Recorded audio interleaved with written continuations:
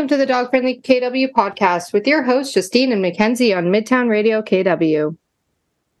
And today we're here with Alexandra, the co-founder and chief medical officer of Vetibility. So welcome, Alexandra. Hi, guys. Thanks for having me here.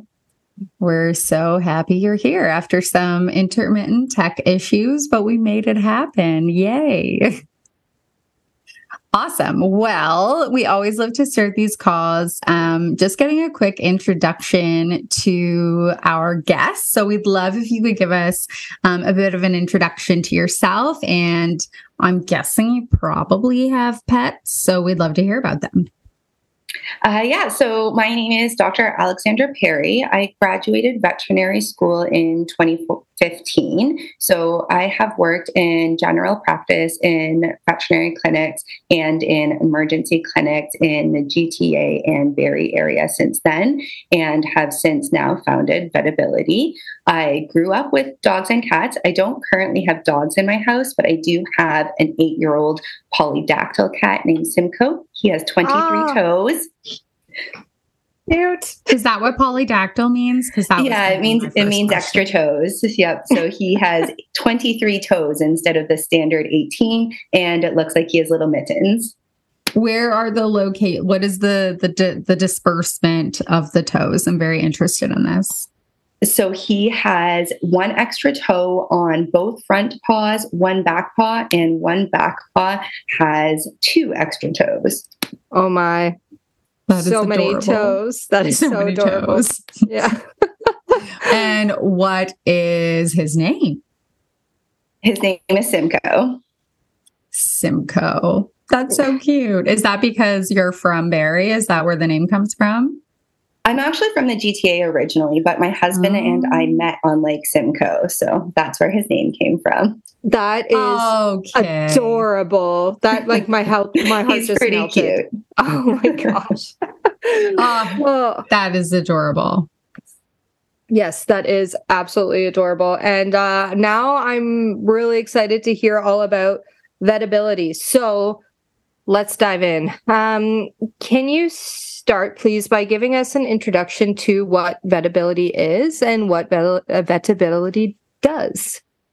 Absolutely. So Vetibility offers accredited veterinary telemedicine for dogs and cats, currently in the province of Ontario, but we hope to expand into other areas and additional species in the future. But veterinary medicine is actually pretty tightly regulated. So to some extent, even more so than the human world.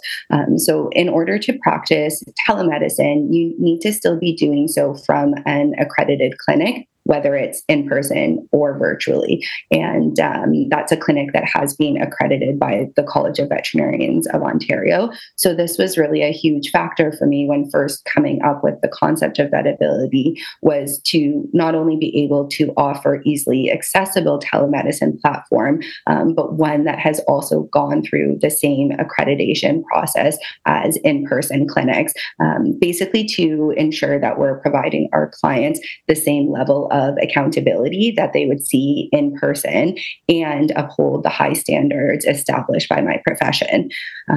Further to that, I'd say with the goal of being easily accessible, we essentially wanted our platform to be very mobile friendly so that clients can use it on the go, which is why we have mobile applications for iOS and Android devices. But we do also have a web app as well for people that either don't want to install a mobile application, or if they prefer to use their computer for this kind of service, they can do that. So it just makes it really easily accessible for any type of clientele. And both the app and the web app are free to download. Further to that, I guess I would add that Vetibility essentially acts in 2 fashions. So one is to service clients directly when they can't see their regular vet, but the other is actually to act as a third-party platform for established veterinary clinics to service their own clients. So in that fashion, we act as more of a tech platform for them to see their own clients as well. That's amazing. And I know we became connected because you're one of our sponsors for Sniffscape, which we just wrapped up recently, which is so yes, exciting. it was so exciting to watch it. We were too far that we weren't able to get down, but I loved watching all the dog videos going through it and really just enjoying that enrichment experience. We'll definitely do it again for sure. But I'm not familiar with any other telemedicine providers in Ontario or even in Canada. So I'm curious, is this idea of vet telemedicine, is this something that is kind of taking the world by storm, or is your company kind of really forging the path or one of the leaders in that work right now? It really is a new fashion in general because, I mean, telemedicine, as you can probably imagine, kind of saw a little bit of a surge since the pandemic. But Ontario was actually one of the first jurisdictions within North America to even take a stance on telemedicine. And I believe that was back in 2016, so way before pandemic times. But previously, you used to only be able to practice virtually in a much more limited scope, so more kind of in the frame of general telehealth, not to the extent of telemedicine, which actually then allows you to diagnose, prescribe medications, essentially establish what's called the veterinarian patient-client relationship virtually. So throughout the pandemic, the guidelines within Ontario, as well as many other provinces and states, were relaxed, but they were more temporary measures. So just as of the beginning of 2022 is when the professional practice standards within Ontario officially changed to allow these more permanent measures that allowed us to establish this veterinarian patient-client relationship, or what we refer to as the VPCR virtually. And so in order to be able to prescribe medications, you have to have this VPCR relationship, and that can only be established through an accredited clinic. And in doing this, it now allows us, as per the new professional practice standards, just as of the beginning of 2022, we're now able to actually prescribe medication. So that's kind of where a big shift in veterinary telemedicine has been seen, because it becomes a much more useful platform rather than just being able to consult with a veterinarian to basically determine, do I need to go in or do I not? We're now able to better service people virtually. And the college has really done a great job in recognizing the need and the benefit and how we can further support our in-person counterparts. Because since the pandemic, I mean, as you guys probably saw as well, I know you and I chatted about this before, Justine, but with the pandemic, there's so many new pet parents, and the veterinary clinics just haven't been able to keep up in person, even to service their own existing clients.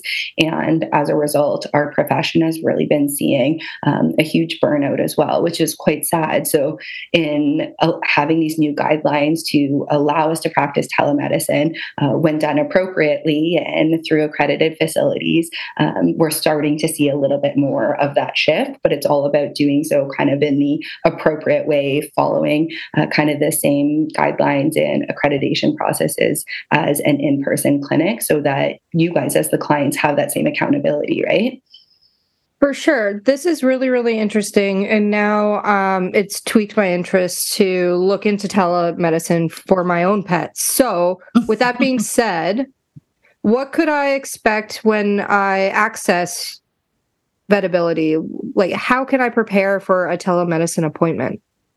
Yeah, so I'd say probably the best way to prepare is to sign up ahead of time, right? Like, you never know when you're going to need it. So if you already have a profile, your pet already has a profile, you can have all of their history, their current diet, whatever medications they're on, the name of their regular vet, and their contact info all linked in their profile, so that when you need an appointment, it's the matter of a click of a button and then filling out what's currently going on, not the whole history of your pet, right? So if you've ever had a telemedicine appointment for yourself, it's honestly pretty similar. You basically would use the app or web browser if you prefer to request an appointment. The veterinarian would essentially accept your appointment request, and then you would confirm that, saying that you're still available and want to go ahead with the appointment. And you're essentially taken to a virtual exam room where you would video chat with a veterinarian licensed in Ontario. So not only are they seeing you, but you can can then show them your pet, either your pet walking or the lump on your pet, whatever the issue is. So when you're requesting the appointment, you're essentially asked to answer questions about your pet's presenting complaint, any current medications, if that's different from what might be in their pet profile. And then you can even upload photos or videos. And I'd say that's probably one of the best ways to prepare, is to simply fill out your appointment request form with as much detail as possible, so that the veterinarian can review all of that information ahead of time and really have a better understanding of what's going on even before going into the appointment. And I often joke with my clients when I'm working in clinic, when a dog comes in that's been limping, that all veterinary clinics have healing doors, because probably at least 50% of the time they come into the clinic and they're not limping. And, the owners are trying to convince me that they're doing it at home and that they're not making it up. And I swear, I believe you, but a lot of the time they just won't do it when they come into the clinic, right? So if you have that photo or that video, then we can see what you're noticing at home, and then really do a better job to assess the pet in case they're not doing it in clinic, right? And I guess the last thing I would probably say too, and this might be more relevant for appointments with a cat, but is to make sure you have your pet nearby. So if you keep them in one room kind of leading up to your appointment, or when you want to request an appointment, then that you'll be able to find them during or at the time of the appointment. Because I can almost guarantee that when you go to look for your cat, you probably won't be able to find them. So that can be helpful too, because if the veterinarian can actually see your pet, they're just going to be that much more useful to you, right? Yeah, for sure. That's hilarious, actually, about the cat part. I never would have thought about that, but yeah, if your cat's at home, you gotta wrangle them up before the appointment. That's great.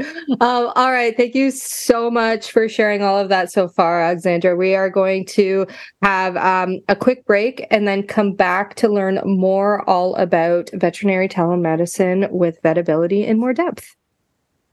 Sounds great.